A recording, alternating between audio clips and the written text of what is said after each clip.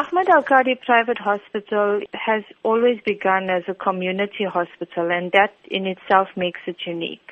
It was a development by the Islamic Medical Association of South Africa, who's the major shareholder of this facility, and the balance of the shares is owned by the public.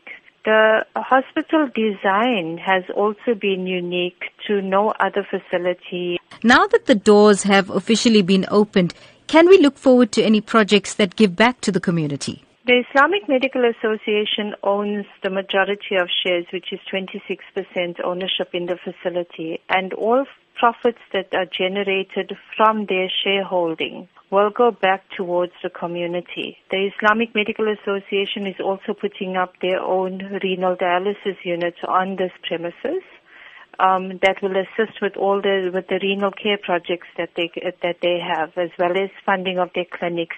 Is there a big need for renal dialysis, especially in KwaZulu-Natal? There is a high need for renal care, and the Islamic Medical Association has been partnering and assisting the Department of Health with renal care for patients for a number of years. What we've done is, with the inception of our facility here at Ahmed Al-Kadi, we could then put in an IMA renal care facility. The demand is great. It's increasing. Patients who don't have access to renal care through the Department of Health, the public sector, are generally transferred to us.